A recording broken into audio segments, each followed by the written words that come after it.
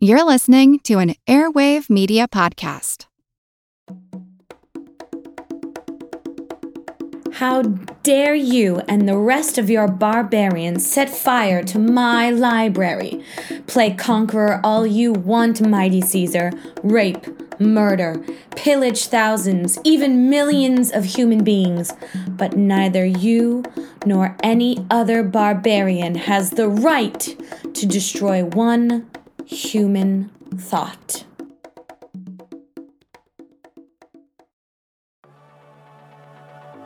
Hey friend, welcome back to For the Love of History. I am TK. You know that by now. We're into episode 3. We're friends.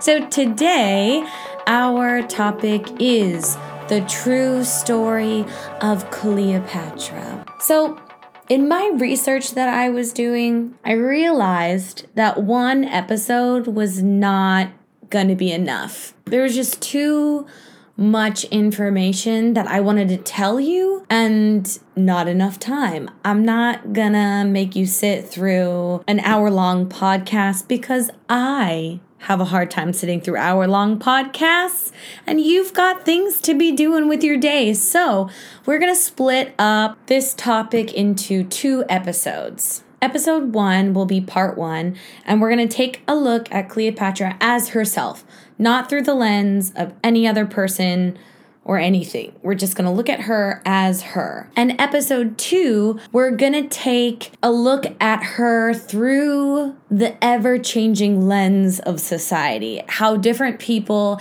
and different time periods have portrayed her. So here in part 1, we have 3 categories, I guess you could say. Category 1, Cleopatra the woman. Category 2, Cleopatra the ruler. And category 3, Cleopatra the mystery. So, without further ado, let's get started.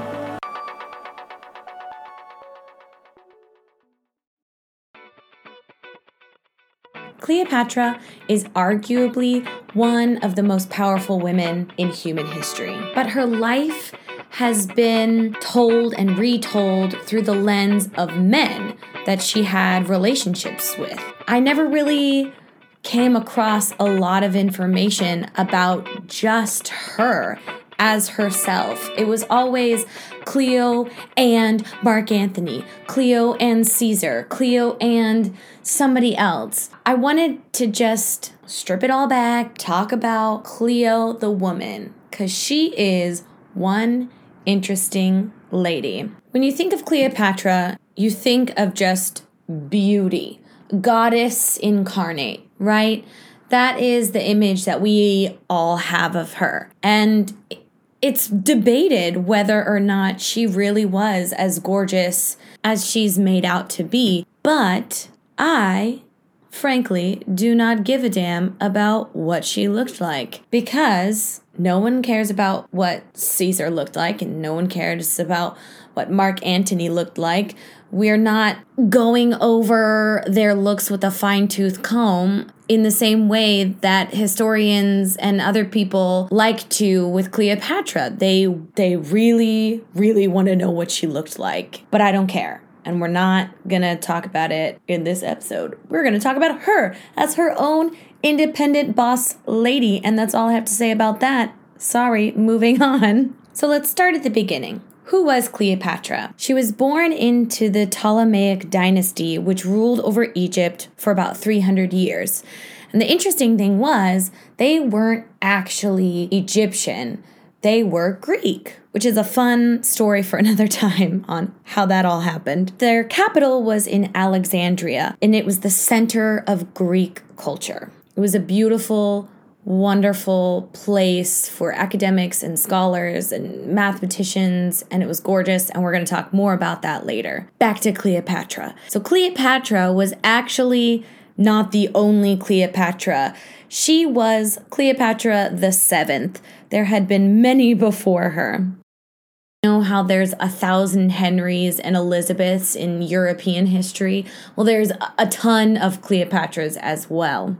And all those Cleopatras and all those Ptolemies in that dynasty, in that family, were a little bit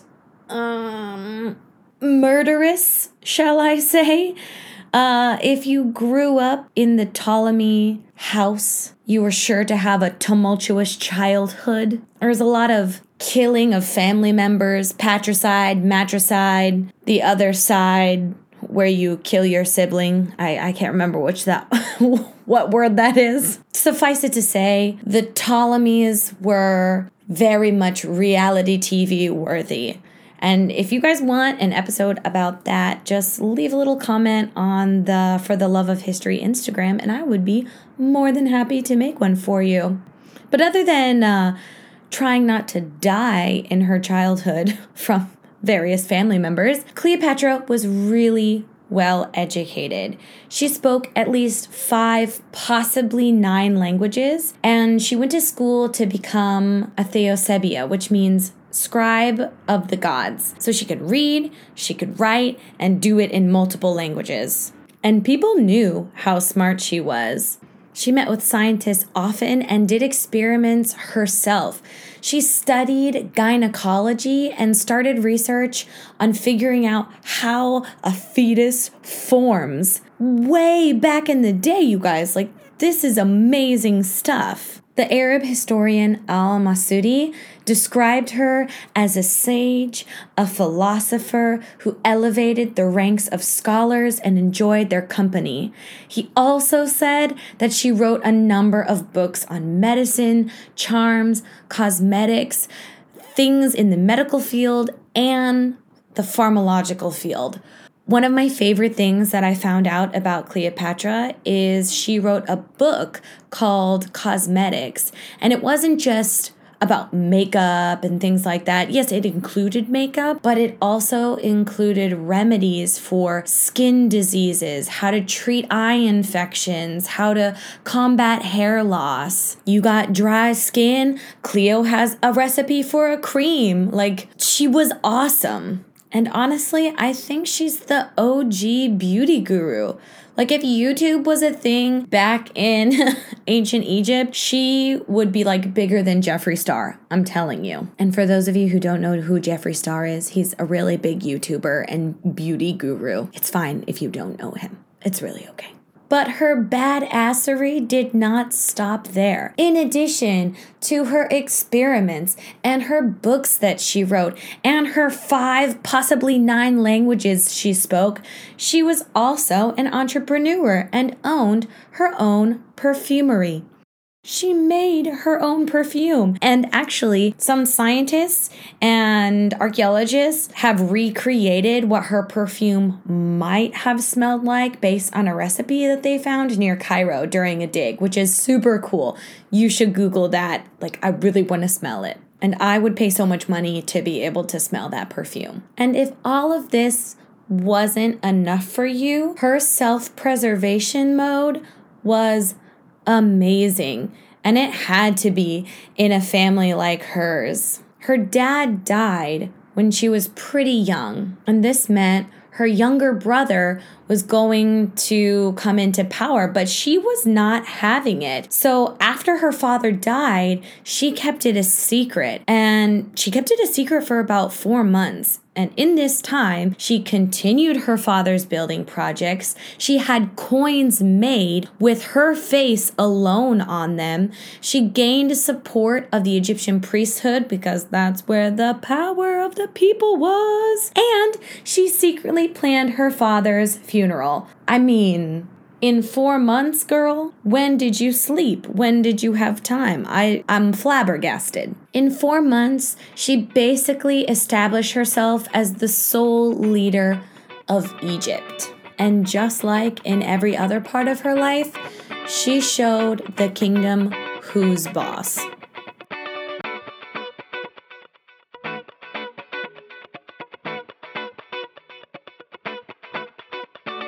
Now we come to Cleopatra as the ruler. She was a highly competent administrator. When she came into power, Egypt was essentially broke, and she knew that she had to raise taxes. But what happens when you raise taxes? People don't like it, and they revolt. and they want to kill the leader, and we don't want that. She didn't want that. She's a smarty pants and knew that she had to do something to kind of show the people that, yes, I'm raising taxes, but this isn't just for me to fund a lavish lifestyle. It's for all of y'all too. So Cleo hopped in a boat and she went on a campaign to show herself to the people, and she floated up and down the Nile and participated in important religious ceremonies that previous rulers had not. Oh, totally forgot to mention, one of her 5 languages was Egyptian, and it's speculated that she was one of the first, if not the first, ruler to actually use and learn Egyptian in a formal capacity, which kudos to her. So she was just going above and beyond. And she also realized that the temples were the powerhouse of the Egyptian economy. So she decided to put a lot of her energy there. And she did something that was real smart. She portrayed herself as the actual human embodiment of Isis, the goddess Isis. And Isis is described as she who gives birth to heaven and earth and knows the orphans, knows the widow, seeks justice for the poor, and shelter for the weak. So Isis sounds like the kind of lady that you would want being in charge of you. And the Egyptian people highly valued family and life, and Isis was basically the apex of motherly virtues. Isis was considered to be the mother of Egypt and was the patron goddess of childbirth and motherhood. So this was really smart of our lovely Cleo to do. I don't know if you guys have noticed, but I love giving historical figures nicknames like they're my friend. It's super fun and I highly recommend it. But anyways, Cleopatra was making big moves to get the Egyptian people on her side to get Egypt back on track, financially speaking. But Cleopatra didn't just get the economy back on track. She also brought Upper and Lower Egypt together. Like I said, Alexandria was a beautiful place and a hub of intellect and art and beautiful, wonderful things. But the lower part of Egypt, where Alexandria wasn't, that was where the food was being made. And that was where the common folk lived. And a lot of previous rulers just kind of ignored Lower Egypt. But Cleopatra was of the mindset that she was the country and the country was her. She was the queen of both Upper and Lower Egypt. She made quite a few royal decrees that helped the common people, the farmers, especially in situations where the Nile River didn't flood. If the Nile didn't flood, then there wasn't enough water for the crops to be grown. And she would do things to lower their tax burdens so that this one, dry season wouldn't just destroy them. She did a lot of overt things like this, but then she did a lot of sneaky snake stuff that was really, I don't want to use the word propaganda-y, but a little bit propaganda-like. She took to naming herself a lot and having a lot of titles. Let me just read a list off for you. So she called herself King of Upper and Lower Egypt, which is one of the 5 names that pharaohs could get. She was also Female Horus, the Great One, Mistress of Perfection, which is now my new name, and I will respond to nothing else other than the Mistress of Perfection. But it doesn't stop there, friend. Brilliant of Counsel, Lady of Two Lands, Cleopatra, the goddess who loves her father, image of her father, and the unique title of Upper Egyptian King of the Land of the White Crown and Lower Egyptian King of the Land of the Red Crown. Wow, that's a lot. That's a lot of words.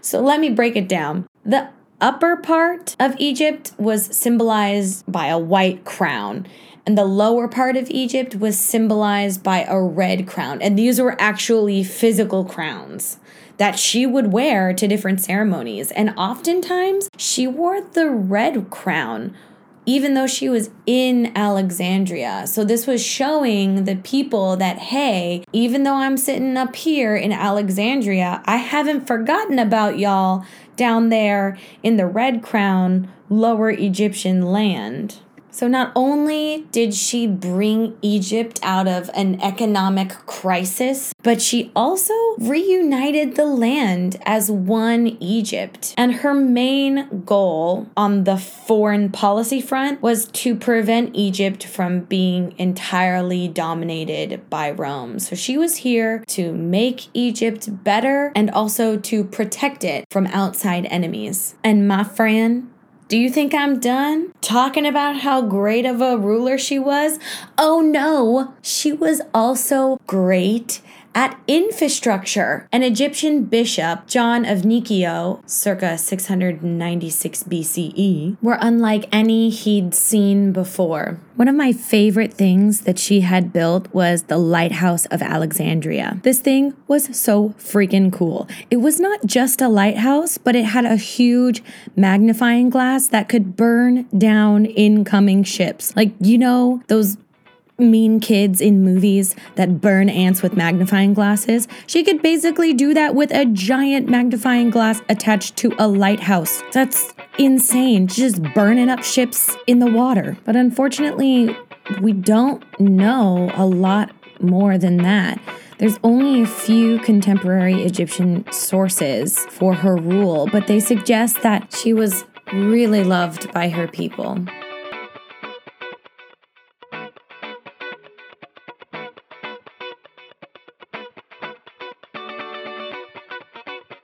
And finally, we have come to Cleopatra, the mystery. I'm not gonna lie to you, this was one of my favorite parts to research. So Cleopatra loved pageantry, but not just pageantry for being extras' sake. She did it for a political purpose. It always had a purpose, no matter what she did. Now, there are two instances. I'm sure most people, if they know Cleopatra, they know about the time she was wrapped in a rug to meet Julius Caesar, and maybe a little less famous, but when she floated down the Nile in a super extra and glamorous way to meet Mark Antony. So we're going to talk about the first one first, the rug wrapping incident. If you've seen any Cleopatra movies, you've seen this scene. Sometimes Cleopatra is just fully naked in the carpet. Sometimes she's clothed in beautiful jewels and gold. But one thing that remains the same is she gets wrapped up in this carpet to be delivered directly to Julius Caesar. Some historians believe that it was possibly just like a linen cloth or even like a linen bag, but that's neither here nor there.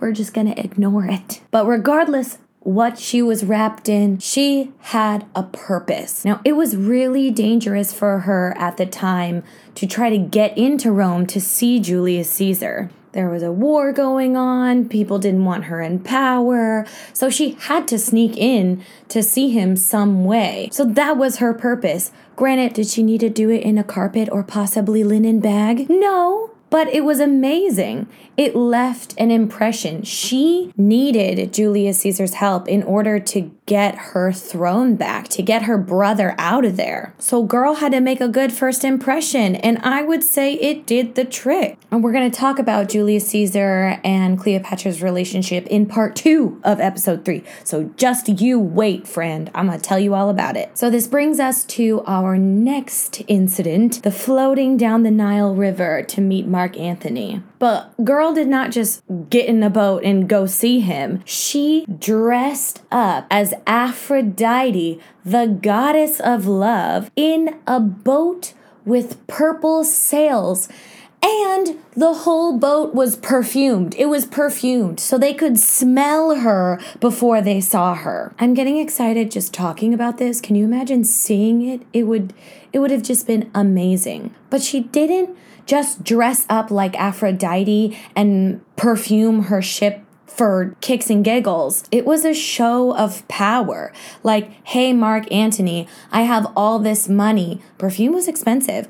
So I have all this money to perfume this boat, and I have purple sails, the color of royalty, and I'm Aphrodite, a super important goddess to the Romans. Once again, she had to make a good impression because she wanted the rest of her kingdom back. Egypt had shrunk in the last 300 years of the Ptolemy dynasty, so she wanted all of that land back. And who could help her get it? Mark Antony. So she needed to make a good first impression. And I would say that she did. The other bits of pageantry lore in her life are the mysterious part. We don't really know if some of the things that she did really happened or if they were just rumors written after the fact. For example, it's speculated that her and Mark Antony had a bet of who could throw the most expensive dinner party, and she said that she could. She had a super simple meal, and at the end, she got a pearl and dissolved it in vinegar and drank it, and then said, "See, I did it." Like, we're not really sure if that actually happened, but it's a great story, isn't it? And that's the beautiful mystery that is Cleopatra.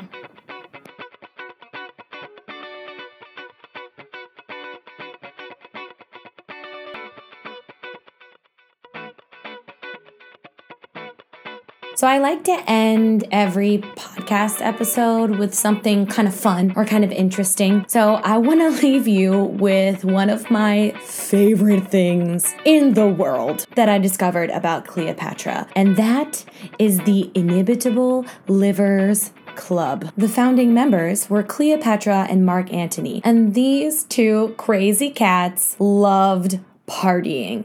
Basically, this club was a cult to the god Dionysus, who is the god of wine and partying and stuff like that. I'll leave a picture of Dionysus up on Instagram so you can check that out. When you see him, you'll love him. I love him too. So basically, every night that they could, Cleopatra, Mark Antony, and a group of their friends would go out and get just schmammered, super drunk, and they would play games and have feasts and do all sorts of fun activities. And one of their favorite things to do was to dress up in disguise and play pranks on people in the city, just common people in the city. They would dress up and just go mess with them. How fun is that? How awesome is that? I think sometimes we forget that even great historical figures had a fun, playful side from time to time. Not all of them, granted. But we do often forget that people did have fun back in the Dizzy. And if I was alive back then, I would cross my fingers and toes and arms and legs that I would be invited to the Inimitable Livers to get drunk and play pranks on people. So we've come to the end, my friend. Thank you so much for listening to part 1 of the True Story of Cleopatra series. I hope you enjoyed getting to know Cleo as her own person and not through the story of someone else. In the next episode, we'll be looking at how different times and different people have portrayed her throughout history. We're going to look at Cleo, the sexual predator, the star-crossed lover, and the murderer. And one more piece of business before you go. I'm so sorry. I know this is long. But if you're listening on iTunes podcasts, could you please leave a review, what you think? You don't have to write anything, just 5 stars if you thought it was 5 stars. Wink, wink. And if you haven't already, please go over and follow the For the Love of History Instagram and Twitter. Also, over there on the Instagram and Twitter, I'll be having a poll to find out what you guys want to listen to next after the second part of the Cleopatra episode. So please go on over there and vote for what you want to hear next. The handle for both of those are in the description of this podcast. So once again, thank you so much. And I'll see you in the next one. Bye! Why is there a metronome right now? Oh, okay.